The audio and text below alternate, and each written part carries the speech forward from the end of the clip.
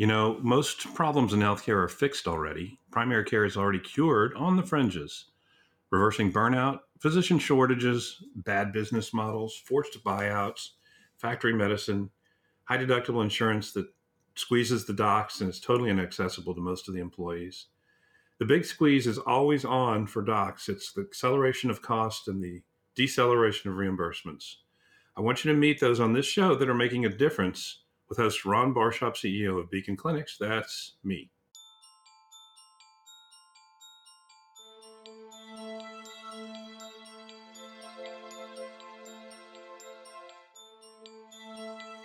Well, I was pretty hip this week. I had a pokey seafood dinner with the former Muni bond trader friends, and last night they gave me hope for American healthcare.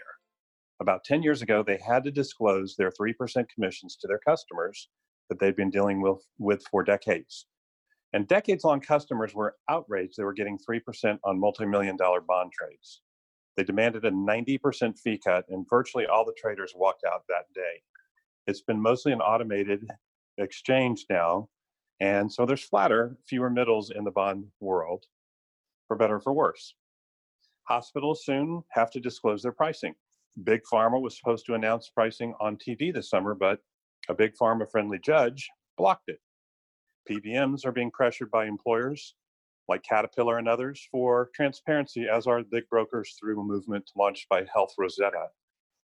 Former guest on our show, Dave Chase. Expect flattening. It's coming. There's more, like direct primary care is squeezing out all the middlemen, like Atlas MD, publishing all their primary care fees, flattening out those who are charging too much. Surgery Centers of Oklahoma, another former guest, all imaginable surgeries are on their website. Sonos Surgery, the same thing. Medibid, it's a long list of people that are flattening the curve for the middles. So there will be fewer middles, like muni bond brokers, potentially like PBMs. It's impossible to stop transparency movements. So how soon before prices drop and we see this actually happening in the market? Well, nobody really knows, but this is an era of disappearing middles. Will they drop out quickly, months, years? It's coming, undeniably for sure. In fact, Jeff Bezos, when he speaks publicly now, talks about the impending death of the middles in all sectors of the economy. So this is a pivot point in history. Thank you, millennials. This transparency movement started with your outrage, and we'll all see the benefits of it soon. And today's guest is another person who you can eliminate the middles with her service. Kristen Dickerson practiced 13 years at the Diagnostic Clinic of Houston as a radiologist, where she served as a 2-term president of a 50-physician clinic, not shabby. She currently practices radiology as a partner in a very large group called Radiology Group of Houston. And her clinical interests include cancer, MRI, CT, PET, and CT breast scans, imaging, cardiac. And her interests include oncology, MRI, CT and PET, CT and breast imaging, and cardiac screening. She founded Green Imaging to provide affordable, high-quality medical imaging for the uninsured and for the high-deductible patients in Houston, and rapidly expanded the company to provide services in Texas. So welcome to the show, Kristen. Thank you. Nice to be here. Well, so tell us how the Green Imaging journey started. Okay. We had a 21% uninsured population in Houston in about 2012, and I think that's a conservative estimate because we have a lot of cash pay imaging that's coming in from immigrants that never gets documented.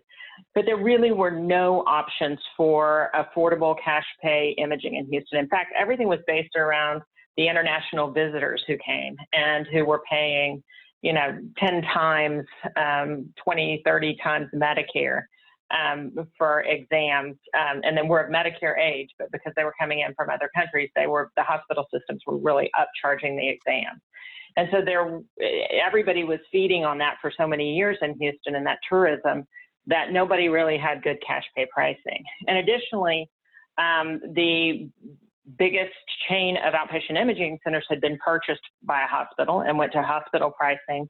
And so there were very few in-network options for people who had, good health insurance. They were subject to the hospital pricing, the $5,000 MRI when they went down the hall to have their MRI. And so I, as a practicing radiologist, was reading for a lot of these centers. A lot of the centers were billing out of network, meaning they were credentialed with, say, United Healthcare, but they weren't going to accept the in-network rates. And so it was seen as a surprise bill. It was seen as, this $10,000 bill. And a lot of these, because employers were not savvy, they were not limiting the out-of-network benefits, once a person hit their deductible. So they were maybe scanning 10 patients and hitting it big on 2 patients, and that's the way they made their living. And that's not a good way to practice healthcare. It's not good for the patients. It's not good for the employers. So I decided to open my own imaging center, and I got, did a pro forma, and it was going to be about $3 to $4 million to do it the way I wanted to do it. And I looked around, and these facilities were all at 50% capacity. So I had the idea to do a Travelocity-like model and actually do lease arrangements with the facilities and buy their extra time on their scanners at a discount. I was head of a group of radiologists. We would push the images to our PAC system, and we would interpret the exam, assuring quality of the images and the reports across the board. Everything would be read by a board-certified fellowship-trained radiologist, and we would be watching the images to make sure that the quality was where we needed it to be. We've had a number of physicians in Houston. We're very well integrated into the medical center here. We had a number of physicians who had patients with high deductibles who began referring patients our way. Patients started finding us organically, the ones who are searching around who knew that they had a $6,000 deductible and knew that they couldn't afford the down-the-hall pricing at the hospital. And we really started needing to be throughout Texas. We had MD Anderson doctors whose patients would go home to Amarillo and wanted to have their scan there before they came in for their appointment. So we did, by about 15 months ago, we were in 110 locations throughout Texas and really had most of the geographic areas covered. But as I began speaking on cost containment and speaking about healthcare reform, I had employers coming to me and saying, this is great, we want to do this, but we have employees all over the country. We really need a wider network. And that model was difficult to scale. So it took me a while to figure out that we have a scalable model now. We try to contract with radiologist-owned centers nationally, get the private equity, the middlemen out of there. There are a few exceptions to that. There's some very well-run chains of imaging centers that we work with. But our goal is to target independent and radiologist-owned centers. And we now have a national network of about 1,000 centers. Fantastic. Well, so you need to update your website because it still says Texas. It doesn't? Well, our map shows, our heat map shows the nation, but we do need to look at it. Oh, my bio, probably, yes. This has really literally been in the last August is when we started this mission.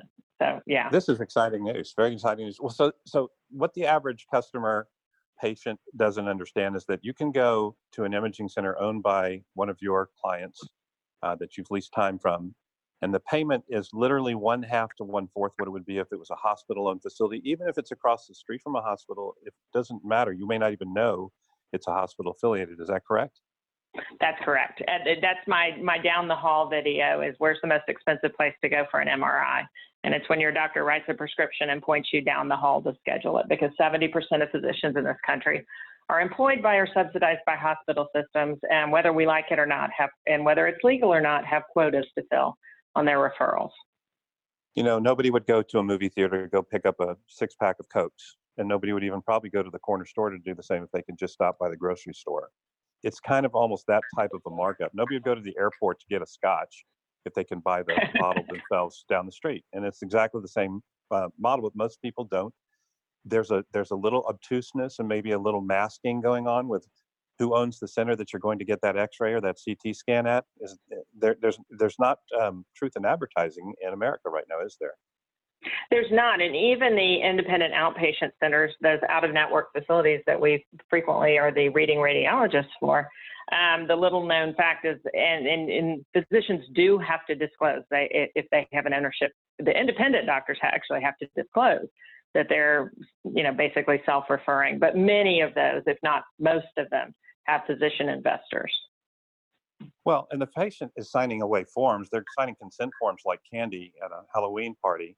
They don't really know what they're signing. They don't know that they're signing on with a very expensive location. They have no idea. I was at Texas Children's Hospital with my son last week seeing an orthopedist, and literally there were 25 pages of paperwork to sign Yes, that's for incredible. an outpatient There's no way visit. it's a user agreement that they're clicking yes on their website. It's no different. It's just they've got a pen in their hand. Okay, so let's talk for a second about the future of imaging. Is this where we're all headed now? Is this not just uninsured, insured, but this is where employers that are self-funding going? Because I can't imagine they're going to want to pay higher prices than they need to. No, and when we started building the Texas network, having been a self-funded employer at Diagnostic Clinic, I understood incentivizing employees to use lower cost, high quality facilities. Any care that our employees receive within our 50 doctor group and our imaging and our lab was all at no cost to them, and we held that away from our Blue Cross Blue Shield plan. It was so cost effective, we didn't care if it hit stop loss or not. I have employers all over the country now who are incentivizing their employees with a low copay or zero out of pocket or sometimes even shared savings to use us as a preferred network. And it's amazing. I just had a woman who gave us a 5-star rating and said she drove 210 miles to save 50% on her exam. Incredible. Well, so what do you think about this transparency movement we talked about at the top of the show? Do you think this is a good, healthy thing, that the flattening of the middles is a good thing? I do. I worry a little bit about, there are two things that I worry about. I worry about that, we have 70% of doctors employed by hospital systems, and a lot of those are very good doctors. I worry about their being able to adopt, in their own offices, even though, the hospital may be making some concessions. It's going to be tough. Most of them don't understand what a third-party administrator is. They don't really understand who's paying for healthcare. I'm working with the Association of Independent Doctors to put together a group that helps to educate doctors on, what changes are coming in the next few years and how to be part of it. Because if the doctors are not on board, if they're just manhandled by the hospital systems or, told what to do, I think there's going to be a lot of resistance. I think if doctors realize that they're going to get paid better, which, most reference-based pricing is better than they're being paid by the networks, especially for independents. Independents spend 30% of their revenue to collect 70% of what they're contracted to receive from the traditional insurance companies. And so once they realize that 120, 130, I see some plans at 160, 170% of Medicare, once they realize that's gold and much less bureaucracy, I think we're going to have a phenomenal movement. But if the doctors don't understand that, and there's not a willing base for receiving reference-based pricing and other payment models, I think that's where we're going to struggle with the cost containment movement. Now, define reference-based pricing for those who've never heard that term or don't understand that. Okay. It's a fancy word for a percentage of Medicare, because I know of no other system that anybody is comparing it to, no other reference that anybody's using. So basically, it is a percentage of Medicare. So typically, in the independent world, Blue Cross Blue Shield is paying anywhere between 85 and 120% of Medicare for outpatient services in the Houston area. They pay tons more than that for hospital care, about 3 times that. But that's the reference. So what a Medicare patient would pay, and it's pretty paltry these days for an MRI of the extremity, $237 for a non-contrast MRI of the extremity. If it were reference-based pricing at Medicare, it would be the $237. If it were 120% of Medicare, it would be closer to $275. But it is a percentage of Medicare. So essentially what we're doing now is the onboarding of doctors is going to happen because they're getting a better deal. The onboarding of patients, uninsured, and high deductibles is happening because they're getting a better deal. Employers who have a need to keep their self-funding costs down are getting a better deal. Direct primary care, I'm assuming, is a market for you. They're all looking for a better deal for their patients. It seems like the hospital MRI is going to be going the way of the dinosaur eventually. I know it's a huge percentage of the MRIs done out there, but don't you think that's a declining market over time?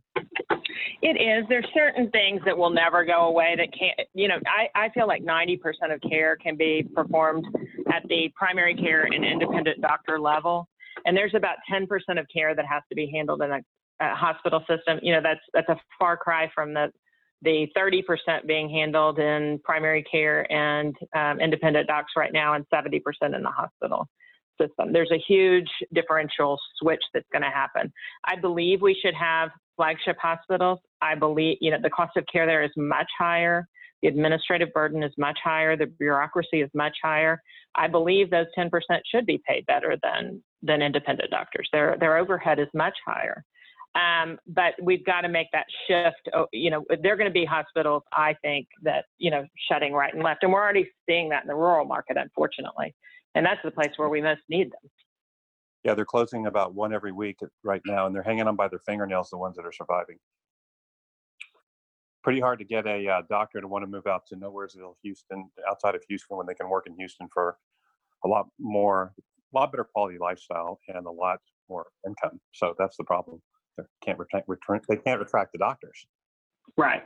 And I do know, I know a benefits advisor who's trying to work with these rural hospitals and actually, create plans for their own employees and opportunities for the employers in the area. You know, right now what we're having to do, these smaller hospitals won't negotiate. So we're having to, get a good deal such that the employees drive an hour and a half to go, get an affordable MRI. We can keep them local if they'll work with us. But the problem is they don't understand what's wrong with the system. I think very few people in this country really understand what's broken about the healthcare system.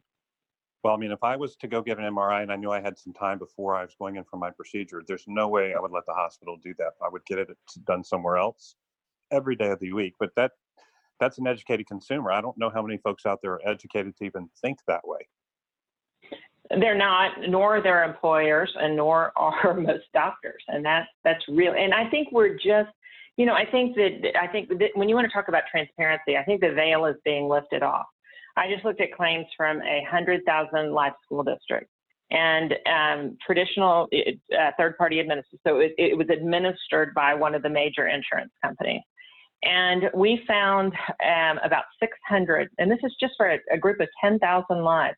We found about 600 MRIs and CTs that were billed at astronomical prices, and they got through whatever their claims processing scrubber is because they were billed with hospital codes only. They weren't billed by CPT codes as they're supposed to be. Either that or Cigna lifted the CPT codes. We're not sure which, but the hospital system was aghast. We had looked at their claims data with CPT codes only, which is how we identify specific studies, and we identified $2 million in savings by using us. Once we found these additional 600 codes, and these are MRIs and CTs in the $26,000, $29,000 range. That is a catastrophic event for a family of a bus driver or a school teacher. A catastrophic event for a school district. These teachers' raises were completely eaten up by the increased premiums in their health care for the next year. And they were having to go from a 30% coinsurance to a 70% coinsurance. It's just crazy. One of the best studies I saw that was Commonwealth Fund did a study of the last 5 years, and 78% of the raises, or 78% of Americans' raises were absorbed completely by healthcare premiums, deductibles, and copays. Right. 3 out of 4. All right, so let's talk about the future of MRIs. It's what a bleak industry that has been the last 10 years. The reimbursements used to be maybe 5 times. So you were in a high margin, low volume business. Every physician got into it, and at the cocktail parties, we're all bragging that they owned a piece of this one or that one. And they were popping up like McDonald's on every street corner. And then suddenly reimbursements did a funny thing. They got slammed and to 1/5, maybe 1/7 of where they were 10 years ago even. So what was a high margin, low volume business turned on its head. It became the low margin, high volume business. You talk about 50% utilization, that is enough to go broke, right? I mean, that's not a profitable center. Absolutely. And there's more and more pressure to buy equipment that's more and more expensive that doesn't necessarily add diagnostic accuracy. Like in the case of the 3T MRI, it certainly can be used to increase throughput. Most of the imaging centers that have them don't use them to increase exam. The dirty secret is most of them do not improve exam quality. They use it to increase throughput, which it can be a very good thing. I mean, you can have decreased motion on the exam, which will add to image quality. But mostly it's to get those patients in and off the table, the fastest. There are a couple of exceptions. Breast MRI, there's some studies that show that it may be a little more diagnostic accuracy in prostate and staging prostate cancer. But other than that, there aren't studies out there to support that it's better. So that's one of those things for shoppers. That's one of those things for the educated consumer. A 1.5 Tesla magnet is in general going to give you equal diagnostic accuracy to a 3T. So you don't necessarily need to go to a more expensive site to get the 3T. So I'm going to say a couple of things you may or may not agree with, but the first thing I'm going to say is I believe that radiologists, like every other specialty, really are strong in an area and weaker in other areas, and that the QA, the quality assurance that goes on, is minuscule, and nothing is put in writing when there's a quality issue, and there's no feedback to the radiologist who did the misread. Now, I'm getting that from a previous guest who has got a company now that is determined that about 30 to 40% of all radiology is misread, not because of sloppiness, but because people aren't sticking to their specialty. You're an oncologist, radiologist, and so you understand when you're looking at those scans. So number one is, I think I wish radiologists could stick to their knitting, and I think that's going to be mandatory in the future as this artificial intelligence branches out and picks where the people are good and where they're not. And the second thing I want to get your feedback on is the over-testing. The over-testing is just, I think every 13 seconds a test is unnecessarily ordered in America. So you want to deal with the first one first and the second one second? Sure. As far as I think there are training differentials in radiologists. There are chiropractic radiologists who have not only a difference in number of years trained, but also they're training on basically the spine and extremities, and yet they're reading body imaging and they're reading other modalities other than MRI and X-ray, and I think that is a very difficult problem. I do understand that chiropractors who refer may want a chiropractic radiologist to read, the spine MRI because they speak the same language, and that's good and great. But what happens when they miss the renal tumor that's sitting there, that they haven't been trained to read? And that's the other thing about super specialty is that, yes, you may have somebody who's great at the joint, but they're going to miss the atherosclerotic disease that's going to kill the patient next week. There's a happy medium, and I'm not sure. I do think, I worked closely with some of the AI companies developing AI, and in fact, we're doing an AI image bank. But I do worry that subspecialization also, and I'm a general radiologist by trade. I will say that, but I do know that I get brought a lot of studies that the MSK radiologist or the neuroradiologist read, and there are actually other findings there. So I think that's one of these things that's a balance, and we have to do better. And I hope AI, will actually help us in a way that computer-aided detection was unable to. So, Kristen, one of the things I love about your website and your values is that you will tell a patient if they're over testing. They're asking for tests they don't need because they read something on WebMD or they saw a television show that was interesting. I love that you guys make sure that the patients are clear what they need and don't need. We do, and I've got a caveat there as well, because the economics of a $250 MRI, which is what they cost at the center I own in Houston, compared to a $5,000 MRI are very different. So in general, yes, I think if we have good primary care, I look at my DPC docs, and we have about 1/10 of the imaging because they actually examine and talk to the patient, compared to the patient who calls the nurse and for an appointment with their doctor, and the doctor says, go get an MRI first and then I'll see you. That's an entirely different animal. The other thing, though, is there are a lot of applications for MRI and other imaging modalities that are very useful that were not traditionally covered. Say you've got a runner who's got shin splints. Do I just have marrow edema? Can I run this marathon next week? Do I just have marrow edema, or do I have, an actual stress fracture? Things like that can really make a difference to people. And then the same thing for an elderly person who has, maybe sacral insufficiency fractures, maybe just a little sacroiliac arthritis. Should I keep walking my 2 miles every day? Should I not? That's a big health question. When you have an appropriately priced imaging exam, especially the ones that don't have ionizing radiation, they become a different tool. And I think that's what we have to look at. It's going to be the economics of especially MRI are going to change over time. And ultrasound, we know that for screening, where there's no risk and we get some benefits, especially the carotid artery screening, which we know is the simplest, cheapest way to scan for, to screen for, a increased cardiovascular risk. Those things become, as the cost comes down, the economics of it changes. So I've talked about the over-testing required of the patient because you don't want to offend them and, patient courtesy issues. But what about the over-testing done by physicians who are doing the CYA? Do you ever feed back to the docs, hey, you don't really need that one, or do you just comply because you got to? We typically will. We will feed back and say, hey, I think, if it's a CT, especially on a young person, we'll say, why don't we try an ultrasound on this one?